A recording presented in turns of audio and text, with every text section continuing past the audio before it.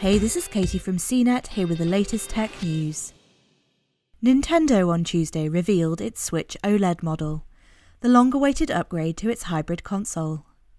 It'll be available on October 8th, the day Metroid Dread comes out, and will cost you $350, or $50 more than the original. The 7-inch screen is slightly bigger than the regular Switch model's 6.2 and the Switch Lite's 5.5-inch LCD screens. But the new model's organic light-emitting diode display will offer more vivid colours and crisp contrast. It also features a wide adjustable stand compared to the original model's flimsy kickstand, a new dock with a wired port, 64GB of internal storage, and enhanced audio for handheld and tabletop play. It offers the same 4.5 to 9 hour battery life as the regular Switch.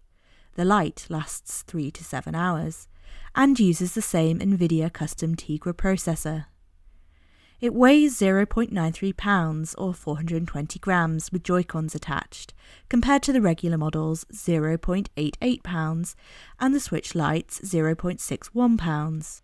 It'll be available in 2 colour variations, one with white Joy-Cons and a matching dock, and the other with neon and blue Joy-Cons and a black dock.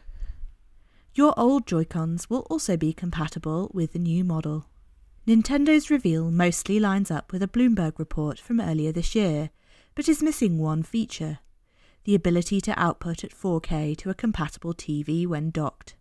UK and Australian prices weren't announced, but $350 converts to about £255 or 465 Australian dollars. For more of the latest tech news, visit cnet.com.